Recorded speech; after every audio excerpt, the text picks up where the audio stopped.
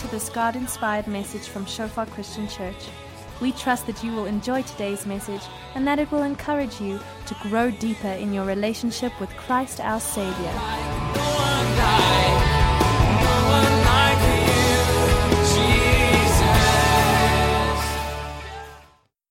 While the ushers are busy doing that, I'm just going to be sharing with you something that the Lord has really laid on my heart. Pastor Fred was sharing in the video that we watched just now that every member is a minister. He was talking about the priesthood of all believers. And it comes from a passage primarily, it comes from quite a few passages in the Bible. It's not something that just appears once in Scripture. It appears many places, not only in the New Testament, but in the Old Testament as well. God's dream, if you go and read Exodus, has always been for Israel, His people, to be a kingdom of priests. Not just that there be certain group of priests, the Levites in Israel, but that the whole nation be priests ministering. And that is his heart. It was never totally fulfilled for Israel, but it's His heart for us, His church. And it comes especially from a scripture like Ephesians 4, verse 1 to 13. Now, I actually just want to read that whole passage. So those of you who have your Bibles, you're welcome to open at Ephesians 4. I just want to read from verse 1, just to give you a bit of context. If you don't have your Bible, it's fine. You can just sit and listen and just receive the word of the Lord. It says, Ephesians 4, verse 1, I, therefore, a prisoner of the Lord, urge you to walk in a manner worthy of the calling to which you have been called, with all humility and gentleness, with patience, bearing with one another in love, eager to maintain the unity of the Spirit in the bond of peace. There is one body and one Spirit, just as you were called to one hope that belongs to your call, one Lord, one faith, one baptism, one God and Father of all, who is over all and through all and in all. But grace has been given, or was given, to each one of us according to the measure of Christ's gift. I just want to interrupt myself there. Notice that sentence starts with the word but. So he's talking about the amazing unity we have. One body, one Spirit, one faith, one hope, one calling, in the one Lord, the one God, the one Spirit. And yet, despite that amazing fundamental unity, he says, but there's a beautiful diversity of grace within that amazing unity. The grace of the gifts that God has given to us. He says, therefore it says in verse 8, when He ascended on high, He led a host of captives and He gave gifts to men. In saying He ascended, what does it mean but that He had also descended into the lower regions of the earth? He who descended is also the one who ascended far above all the heavens, and that He might fill all things. And then the section I specifically want to focus on from verse 11. And He, that's the one who descended and then ascended, Jesus. He, Jesus, gave the apostles, the prophets, the evangelists, the shepherds or pastors and teachers to equip the saints for the work of ministry, for the building up of the body of Christ, until we all attain to the unity of the faith and of the knowledge of the Son of God, to mature manhood, to the measure of the stature of the fullness of Christ, so that we may no longer be children tossed to and fro by the waves and carried about by every wind of doctrine, by human cunning, by craftiness in deceitful schemes. Rather, speaking the truth in love, we are to grow up in every way into Him who is the head, into Christ, from whom the whole body, joined and held together by every joint with which it is equipped, when each part is working properly, makes the body grow so that it builds itself up in love. And in that, especially verse 12, where it says that the apostles, the prophets, the evangelists, pastors, and teachers are given to equip the saints for the work of ministry. Scriptures like that is what Martin Luther looked to and said, but in the Catholic Church, you have the priests in the church. And only certain clergy are priests, and they minister, and they're the only ones who may minister. And the Bible is in Greek and Latin, which the common folk in the pews cannot speak or read, so that they are incapable of ministering, so that the priests have a monopoly on ministry. And Martin Luther and the Reformers read scriptures like this and said, it should not be so. Every member should be a minister. It's the priesthood of all believers. It's not like you have certain priests in the church. It's not like I am a priest because I'm preaching. Yes, I am a priest, but so are you if you're a Christian, if you're part of the body of Christ. You are also a priest as much as I am. You also can and should minister as much as I do, and as much as anyone else does. And in the 70s and 80s, there was this movement called the cell church movement, where churches said, okay, it's not good enough for us just to meet in large groups like we're doing this morning. We should also meet in smaller groups like we do usually on Wednesday evenings, so that every member is a minister is not just a theory or a good idea, but so that there's room for every member to minister. And Ralph Neighbour was the guy who coins this phrase, every member is a minister. And we really believe that. Paul is talking here about the body of Christ. Now, when you have a body and some part of the body, like the heart, or the lungs, or the kidneys, or the legs, aren't pulling their weight, then the whole body's in trouble, right? It's not like, 80% of my body's working fine, the rest I shut down, but I'm all right, 80% is a good number, right? If 20% of your body's not working, you're in trouble. And it's the same with the church. We're a body. The whole body must work. You have no idea how essential your function and your gifting is. And some of you are sitting there now and saying, yeah, I know you're speaking to most of the other people, they're these mature, gifted Christians, but not me. I'm still very immature, I'm still very young, I'm not that gifted, or this. And we can come up with all kinds of excuses, And the spleen might say, I'm not that important, or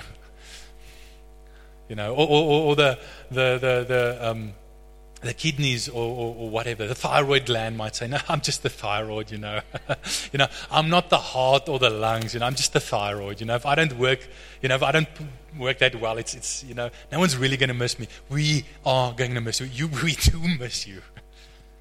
Right? Don't think that what you have to offer, your function in the body, is not important. It's essential. There are no non-essential body parts in the kingdom of God, in the body of Christ. Okay? So we say every member is a minister, but I want to just challenge us on that. Do we really believe it? Do we really believe it? I mean, we are notorious as human beings. I mean, I'm not only talking as Christians also, but as human beings in general, we are notorious for confessing the right things and saying that we believe the right things, but then when you look at our lives, actually it reveals that we don't believe the right things. So you get your explicit beliefs, what you say you believe, what you confess, and usually it's saying the right thing because it's the right thing to say. But then you also get your implicit beliefs, what your life and your behavior reveals about what you really believe. And your implicit beliefs are your true beliefs. So I want to challenge us as Shofar Joburg. Do we really believe that every member is a minister? I'm not talking about saying the right thing because we know it's the right thing to say and believe. But I'm talking about, do our beliefs, do our behaviors and does our lifestyle reveal that we truly believe that? If people looked at how we live from a day-to-day basis as God's church here in Joburg, would they be able to look at us and say, these people believe that every member is a minister? Would they be able to derive that belief from our behavior if we didn't say it out loud? honestly, sometimes I wonder. Sometimes maybe some of us believe it more than others. So, I recently read a book called Wiki Church, which I really enjoyed, by a guy called Steve Murrell.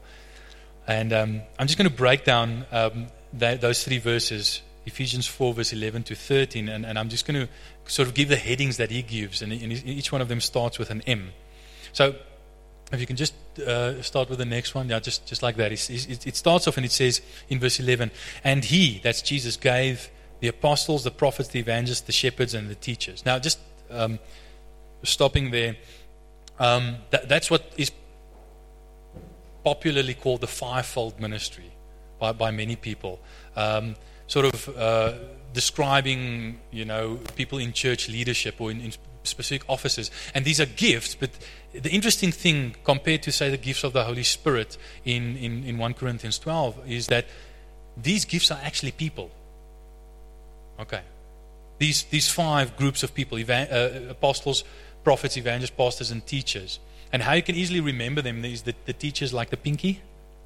You can reach into those small, hard to reach places and draw out the small, truths or errors and correct them.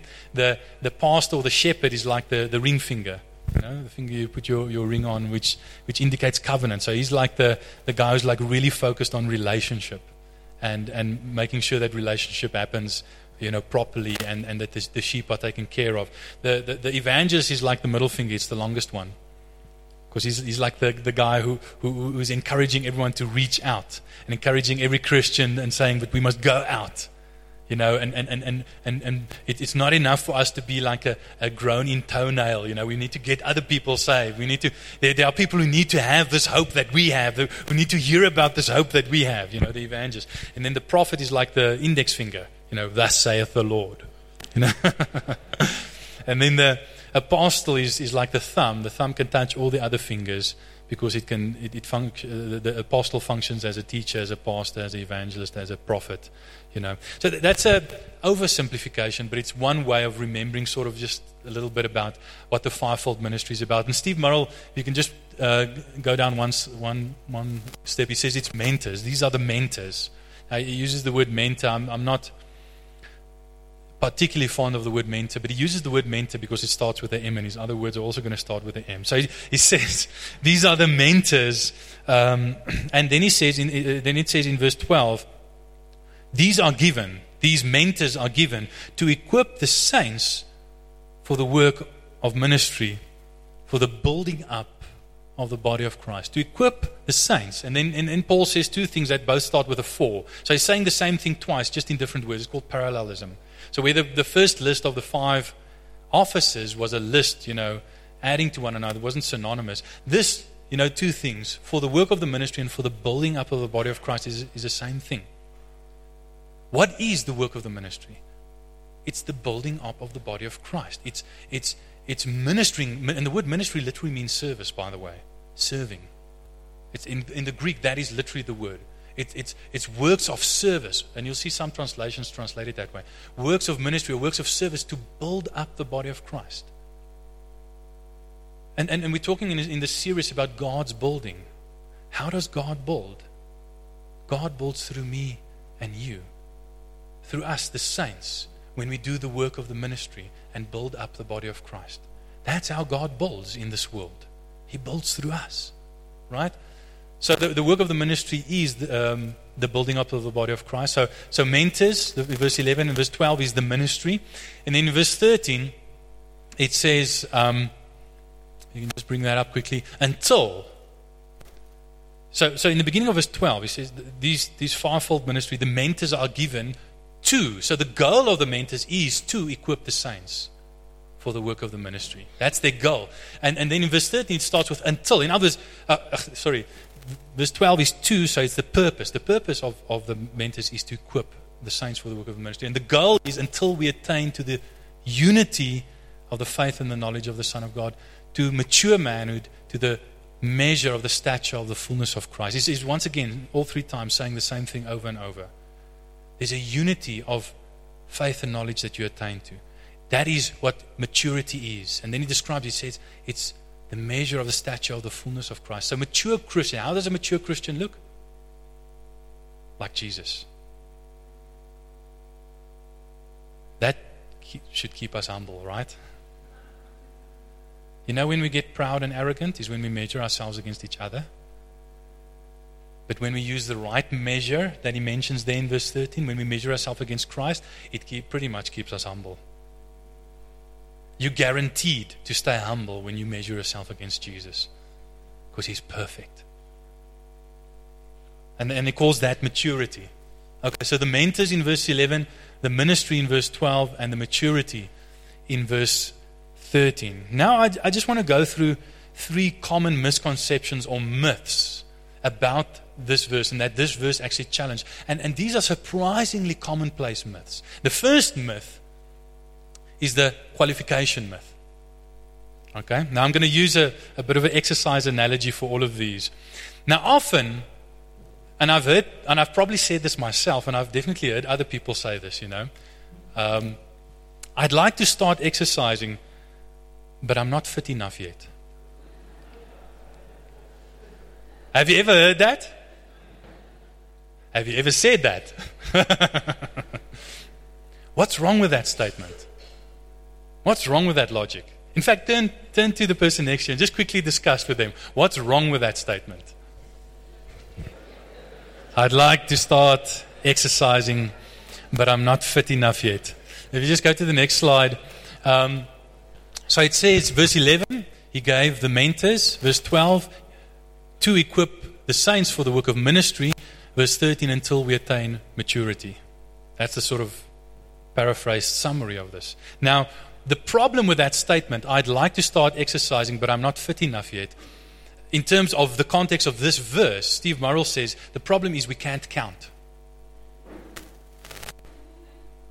We count wrong. Most people count 11, 12, 13. But so often we count 11, 13, 12. We say the mentors are given to bring us to maturity so that we can start ministering. Can you see that we often think that? Can you see that our ministry and what our expectation often communicates that message? Oh, you must receive input until you mature enough and then you can start ministering. And that Paul says that's wrong. That's wrong. That's so wrong. It's not 11, 12, it's not 11, 13, 12, it's 11, 12, 13. The mentors are given to equip us to do ministry so that we can come to maturity. And you cannot, according to that verse, you cannot reach maturity without doing ministry any more than you can reach fitness without doing exercise. Can you see that? I know this is a big mind shift for us. And I must be honest, it was a big mind shift for me. It was a bit of a paradigm shift for me. I had that paradigm of no, you must first be mature and then you can minister. If I had to be very honest with myself. But then when you just, apart from looking at that verse and the fact that this verse contradicts it, just thinking about it logically. If you say, okay, you must be mature before you can minister, how mature do you need to be? What's entry level? When do you qualify? But apart from just that, problem, the reality is that this verse contradicts it. So do we believe that every member is a minister? Or do we secretly, really, actually, only believe that every mature member is a minister?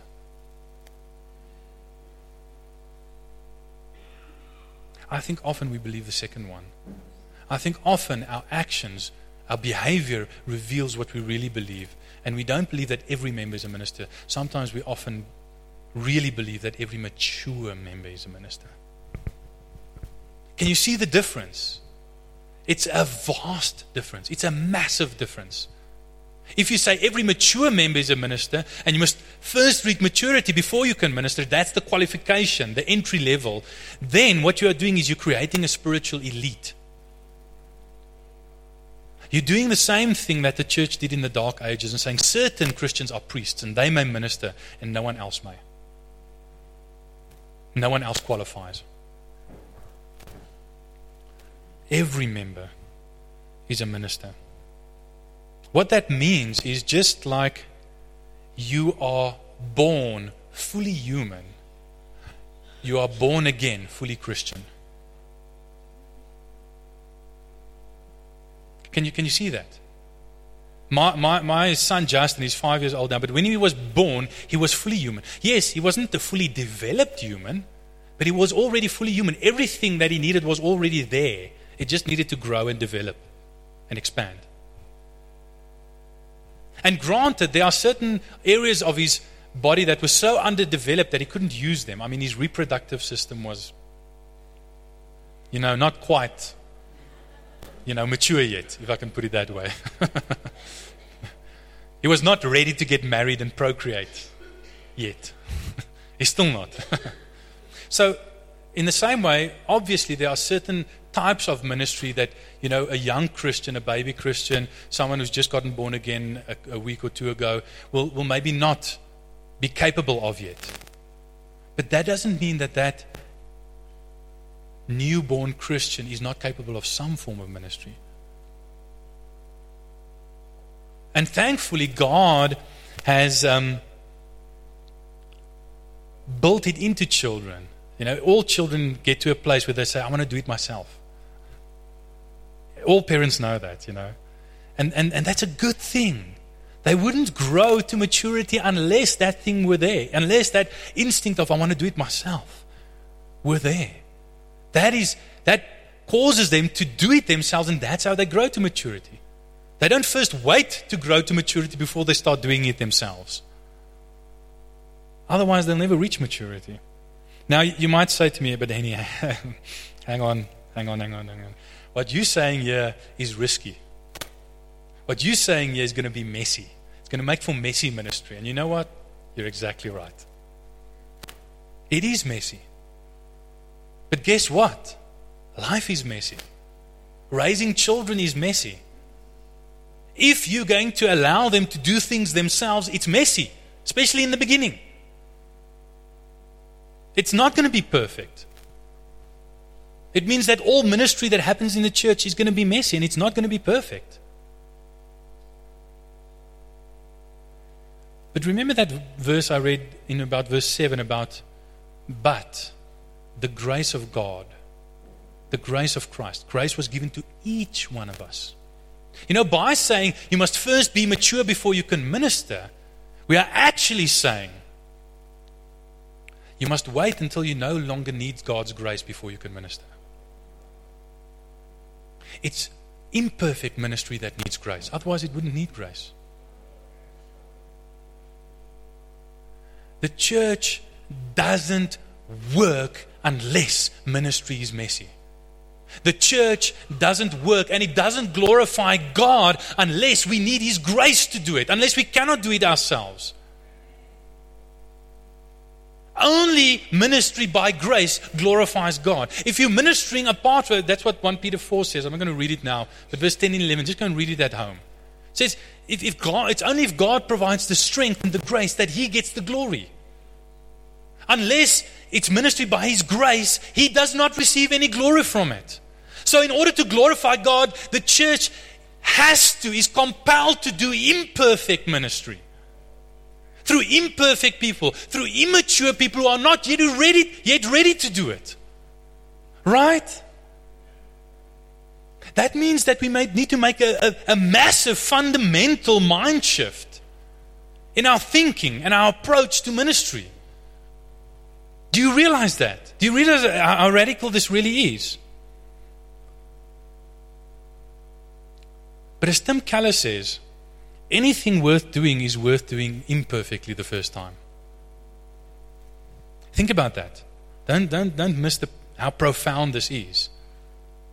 Anything worth doing is worth doing imperfectly the first time. How else are you going to learn to do it? I want to take that further and say anything that everyone has to do is worth doing imperfectly the first time, or to begin with. In other words, if it's something that everyone has to do, like disciple making or ministry, because every member is a minister, if it's something that everyone has to do, then we have to make peace that you'll have to do it imperfectly to begin with. And probably never do it completely perfectly in any case. No matter how proficient you become at it with time. We must make that mind shift in order to get to a place where we do ministry in a way that needs God. I need you, Lord. I need you. Every hour I need you.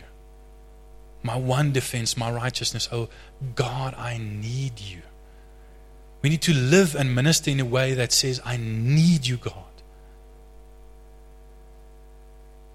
Everything, anything worth doing is worth doing imperfectly the first time.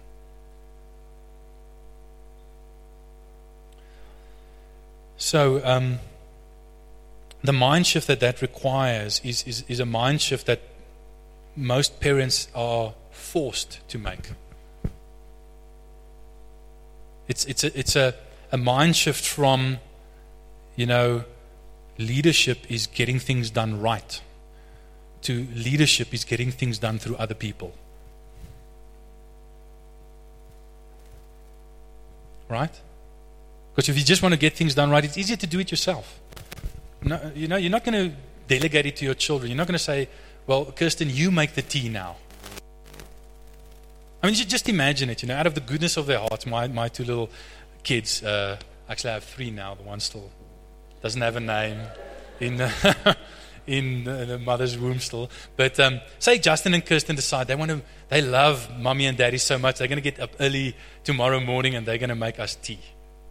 They're going to make us coffee in bed,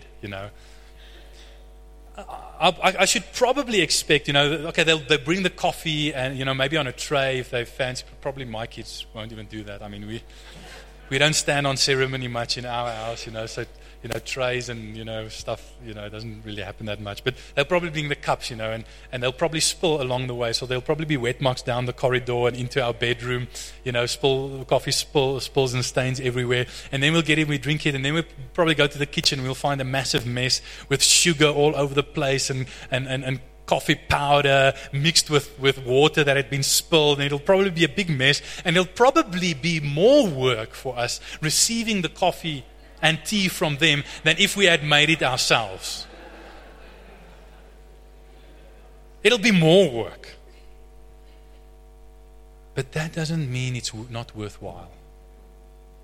In other words, if we want biblical ministry, biblical discipleship, we're going to have to make peace with that messiness that comes with creating room for imperfect people, immature people to do ministry that is messy.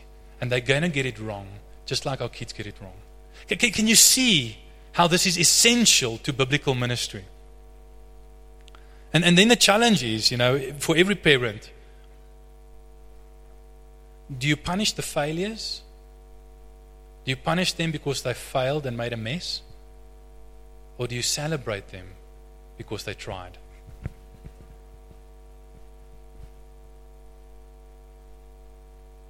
And this has a lot to do with our view of God. Do we see God as a God, with a old man, with a big stick sitting up in heaven, watching us to try and catch us do something wrong so that He can punish us? Or do we see God as a good, good Father sitting up in heaven who's pleased with us and He's watching us? Not to catch us doing something wrong so He can punish us, but to catch us doing something right so He can celebrate us and reward us. And if you're a good parent, that's what you do. Don't say to your kid, after he gave 1 or 2 steps, oh, you lousy kid, can't even walk properly, What's wrong with you?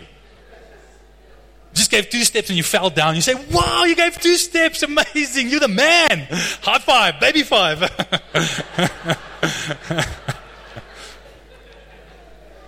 You don't punish the failures, you reward the successes. Because that's what God does with us as His children. Because that's how we learn. We learn by failing. We learn to walk by falling, people.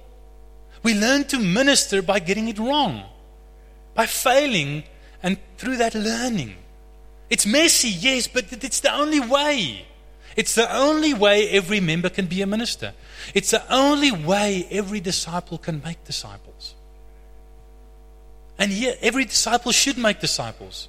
It's part of the DNA of discipleship is to make disciples, right? And that means we must be a community of gospel grace. We are constantly extending grace to one another. And not, criticizing and condemning one another for failure. Obviously, there's room for correcting one another. I'm not saying there isn't. I correct my children a lot. But I know when to correct and when to just say, okay, you failed spectacularly, but at least you tried. And at least just celebrating the attempt. I know when to do that. It's better to fail at doing something than to succeed at doing nothing. Hear me now. We know this as parents, but we need to know this as disciple makers and as people in the kingdom of God. It's better to fail at doing something than to succeed at doing nothing. Isn't that so? Now, this applies to parenting, to ministry, it applies to leadership in general. It's always a risk. Now, the challenge for us in our culture is we live in a Western culture, and especially here in Joburg, where there's a lot of money flying around. People have lots of money to pay for stuff, but then they expect, I'm the customer is always right. In other words, there's a consumer mentality. It's so easy for us to become consumer Christians. And the challenge we have to face is, are we consumer Christians expecting perfect entertainment? Or are we disciples expecting imperfect engagement?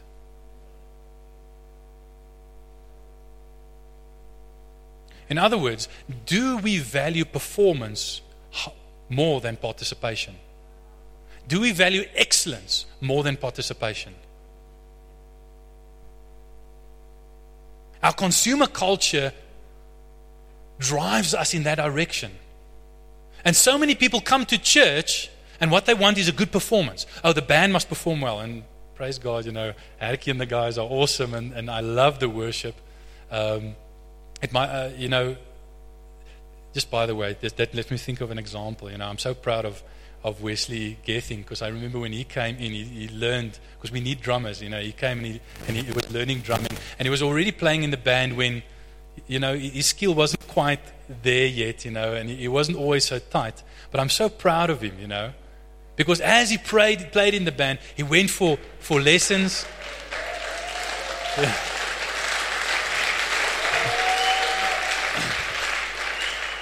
He got himself a drum kit. He played on those drums until the neighbors complained. And they sent the police to come and shut him up. And he bugged Harky and said, Harky, when you can ask Harky, when he does the Google, spreadsheet, for to put down your name for when you're available to play in the band, Wesley's name is on every week. I love that. Wesley's got it.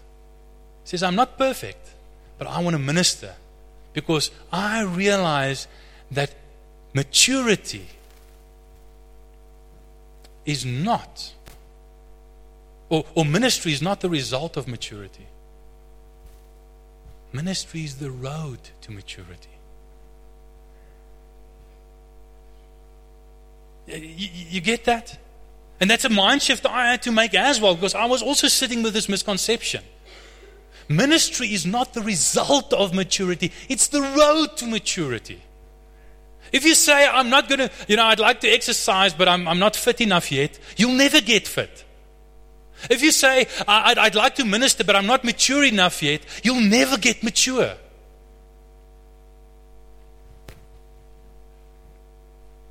So ministry is not the result of maturity, it's the road to maturity. That's the first misconception that this scripture addresses.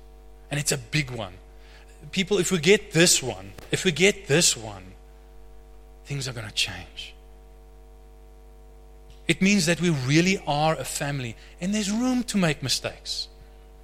And there's a good Father who will, like Sunette shared, discipline us and correct us, but in love. And we shouldn't be afraid of making mistakes. We should be afraid of not trying. And we should not just celebrate success, in other words. We should celebrate people trying and failing. And then that's up to us. And I'm not just talking about us as pastors. I'm talking about all of us as leaders, whether it be small group leaders or ministry leaders or so. It means that we must make that mind shift and say, okay, yes, so-and-so failed, but at least they tried. And on the one hand, we celebrate them trying and encourage them. And on the other hand, we also say, but learn from this, grow from this, because that's how you grow in maturity. So the second misconception, or the second common of the three common myths, is the outsourcing myth. You can just bring up that picture there. I wish I could outsource my exercise.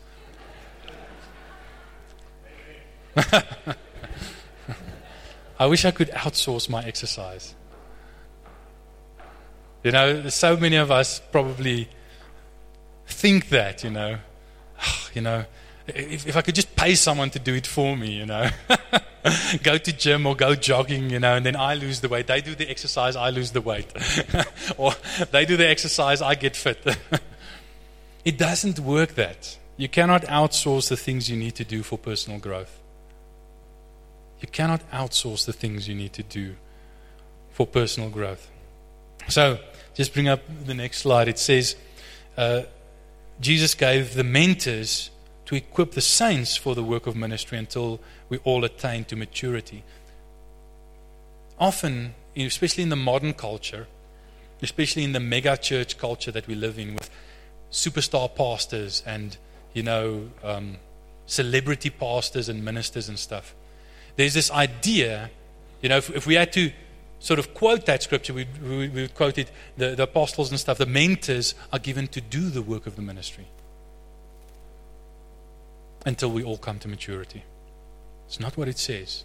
The mentors aren't given to do the work of the ministry. They're given to equip the saints so that the saints can do the work of the ministry.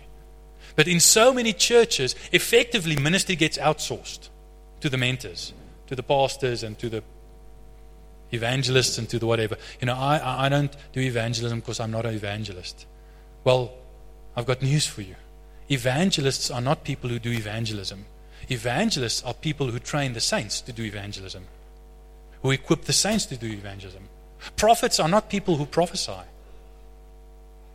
Prophets are people who equip the saints to prophesy. Teachers are not just people who teach. Everyone has to teach. Go into all the world and make disciples of all nations, teaching them to obey everything that I've commanded you. You cannot make disciples without teaching. Oh, but I'm not a teacher, so I don't teach. No. If you're a disciple maker, you have to teach. Otherwise, you cannot make disciples. A teacher is not someone who teaches. A teacher is someone who equips the saints to teach so that they can make disciples. Can you see that? You cannot outsource your ministry. You cannot stand on Judgment Day and one day say, Lord, I know you called me to make disciples of so many people and so on, but I paid Pastor Henny, I helped pay Pastor Henny and Pastor Jan George's salaries, and they did it for me. See all the disciples, You cannot outsource your ministry. Just like you cannot outsource your ministry any more than you can outsource your exercise. The mentors don't do the work of the ministry, the members do. And here I want you to see in that verse, it says, especially verse 12, it says he gave the mentors to equip the saints. Now, all of us are saints, right? Even the mentors are saints. It says in verse 13, until we all attain to maturity. Who's the we all? It's the saints. We all are the saints. An apostle is also a saint first. So it's not like the apostles only equip and they don't receive any ministry. The apostle who equips is also a saint who has to be equipped by other apostles, prophets, evangelists, pastors, and teachers.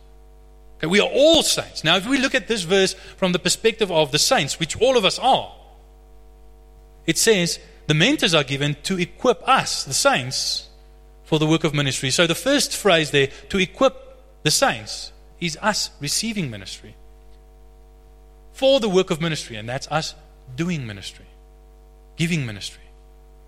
So verse 12 talks about both receiving ministry, being equipped, and giving ministry, doing the work of the ministry, building up the body of Christ. And both giving and receiving ministry are essential in order to grow to maturity. It's not one or the other, it's both.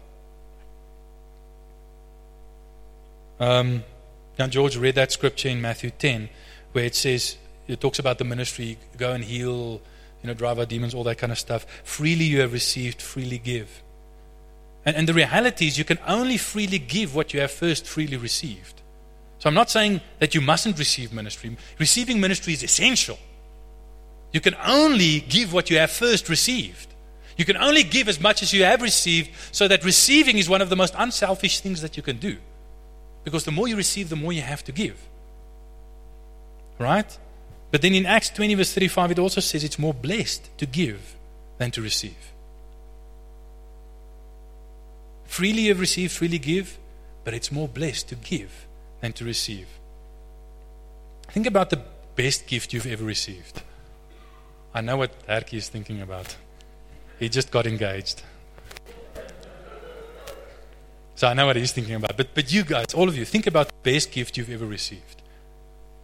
The thing that really blew your mind. That's like a wow. Are you thinking of it? Are you thinking of that gift? How did receiving that gift make you feel? How did it make you feel? You probably felt quite blessed, right? Well, Jesus is saying in that verse, in Acts 20 verse 25, giving is even more blessed than that. You might not always feel it, but giving is actually more blessed than receiving like that. It's more blessed to give than to receive. And the reality is, most of us in our heads think, not a chance. I would much rather receive a present than give a present. I would much rather receive money than give money. I would much rather receive a back rub than give a back rub. But to our neighbor we say, yes, to give is more blessed than to receive. Jesus said it must be so, it must be true. It's sharp.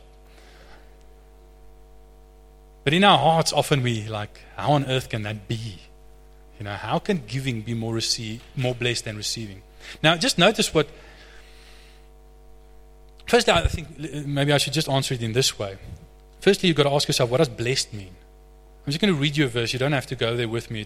It's in Numbers 6 from verse 22 to 27. It's the well-known Aaronic blessing. It says, the Lord spoke to Moses saying, speak to Aaron and his sons, the priests, saying, thus you shall bless the people of Israel. You shall say to them, the Lord bless you and keep you.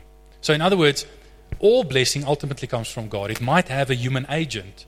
It might be Aaron blessing Israel, lifting up his hand and blessing them and say, the Lord. But when he blesses them, he says, the Lord bless you.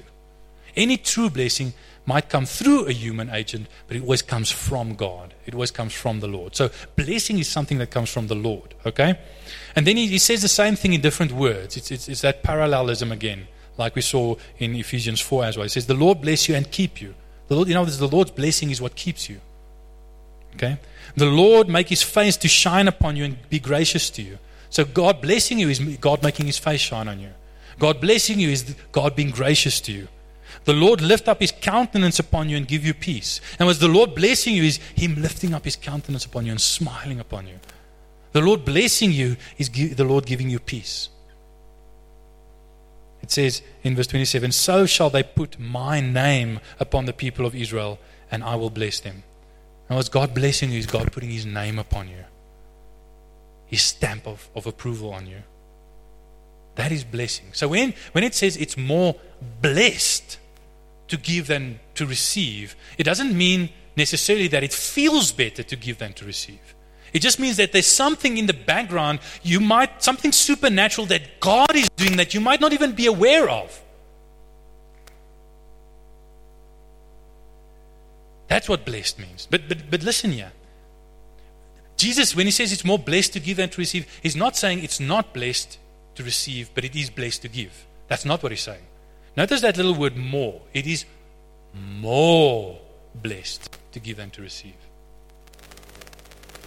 You know, if I say Kieran's car is more expensive than Jan George's, I'm not saying that Jan George's car is cheap.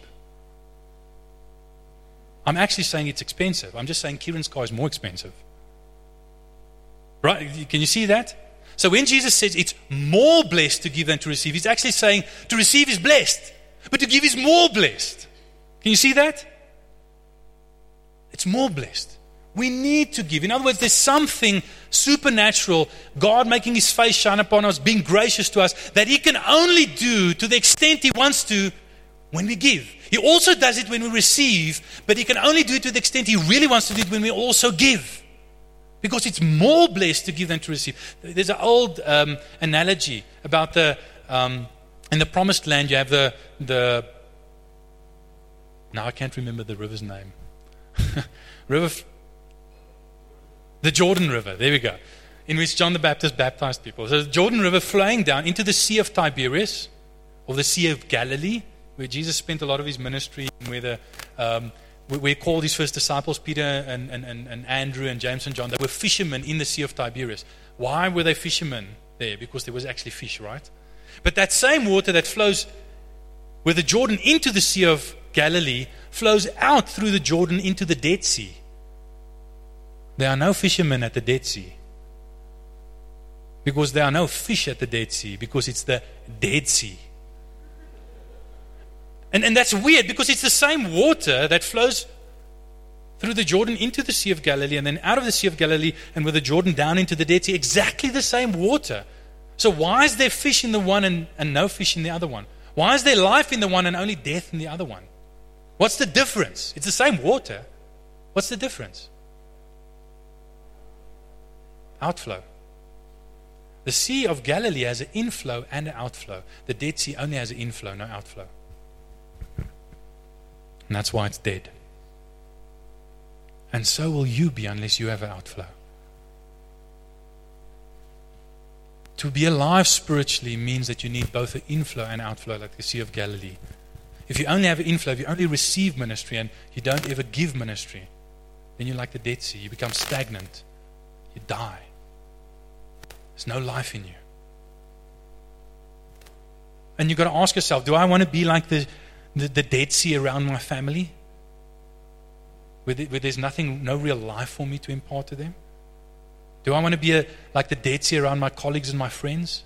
Or do I want to be like the Sea of Galilee? Do I want to have life that they can actually feed on and be nourished from? Another example that I like to use. Who of you think that breathing in is blessed? Who of you like breathing in? Who of you do it from time to time?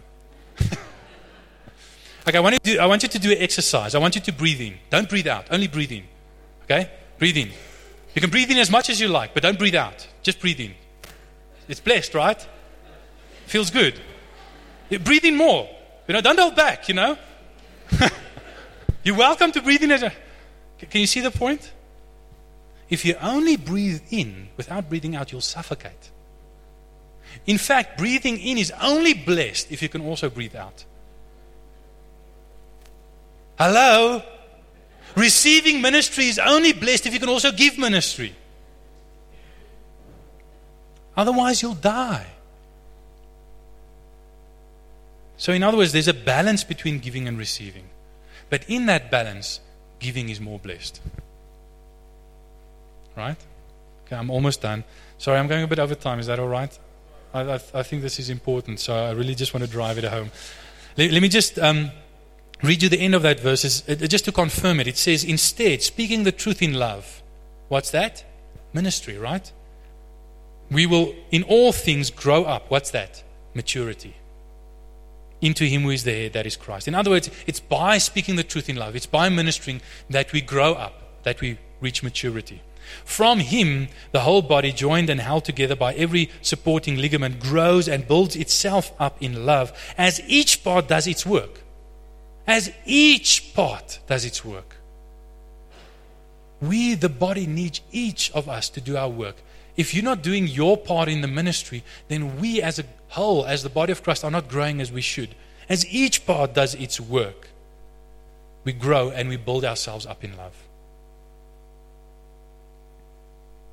Okay, the third and last misconception is the feel-good myth. Let me just bring up that screen. I exercised once, but I found I was allergic to it. My skin flushed and my heart raced. I got sweaty and short of breath. Very dangerous. I'm allergic to exercise.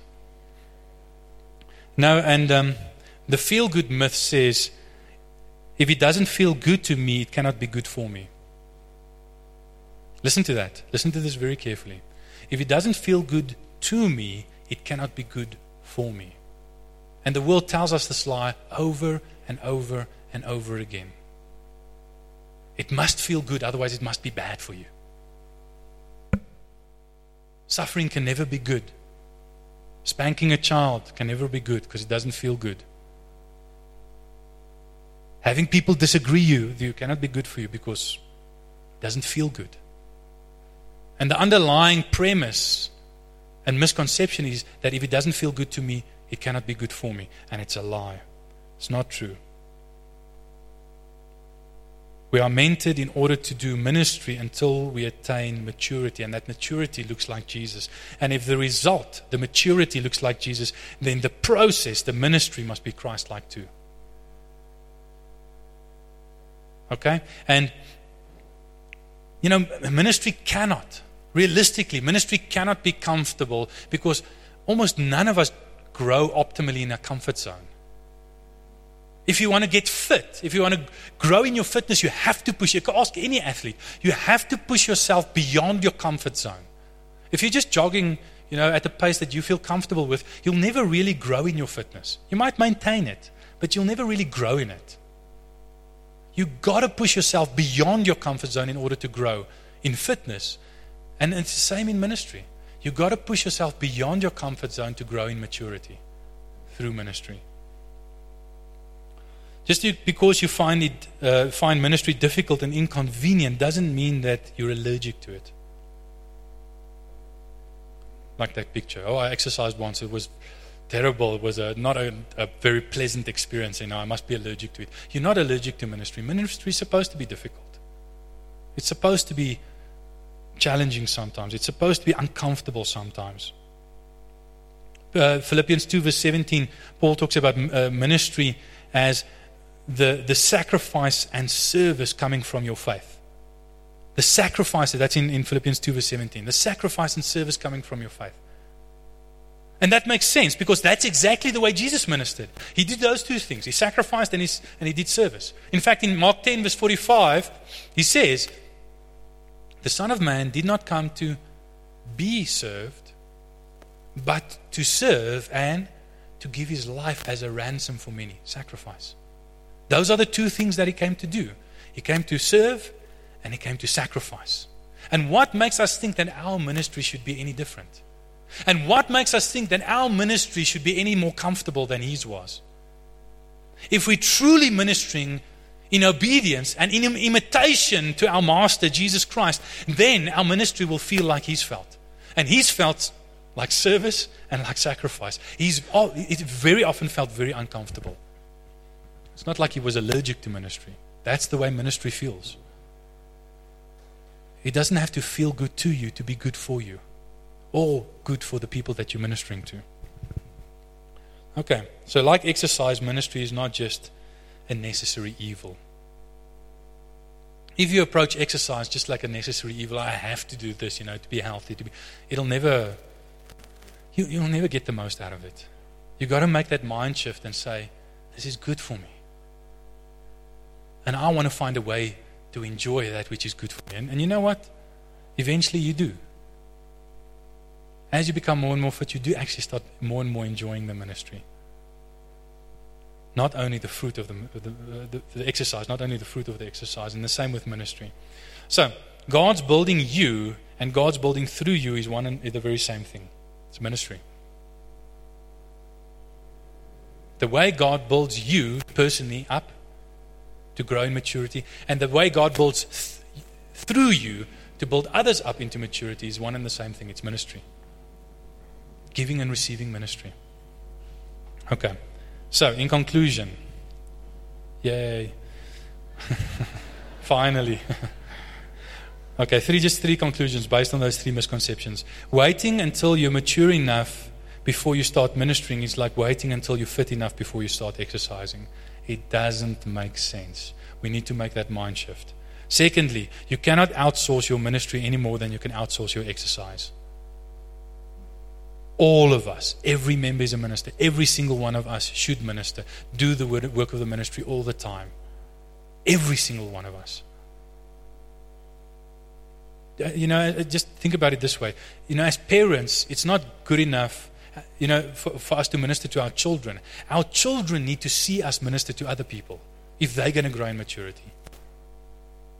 Just to give you an example, if you live in a family and you're constantly ministering to each other, but you're not ministering together outside of your family, you'll never grow into the maturity that God wants you to minister to.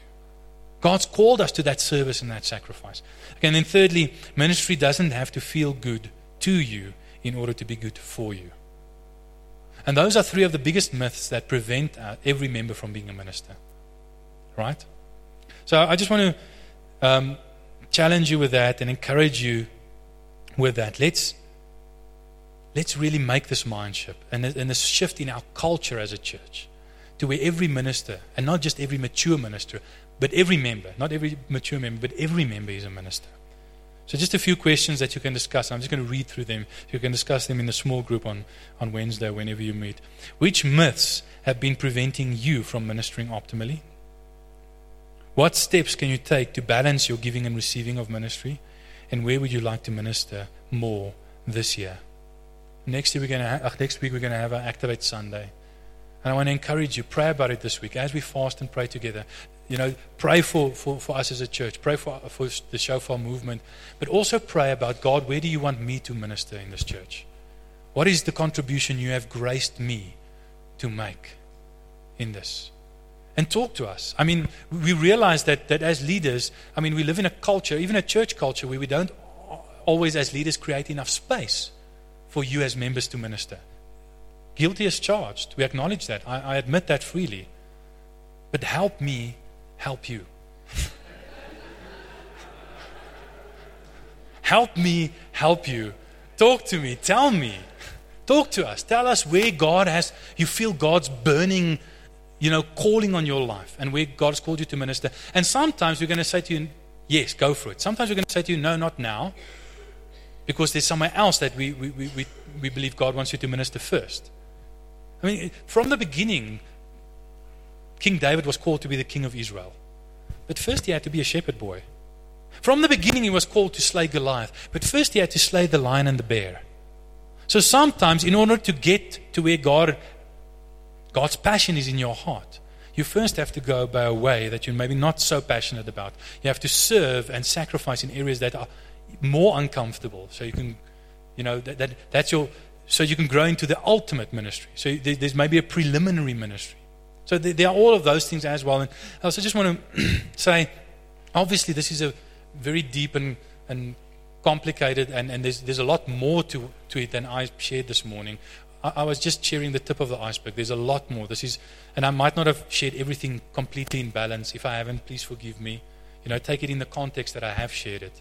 But I really believe that this is a conversation that we need to seriously start with one another to make sure that every member is a minister is not just a nice thing we say, but it's something we live every day, all the time, all of us, where every disciple makes disciples.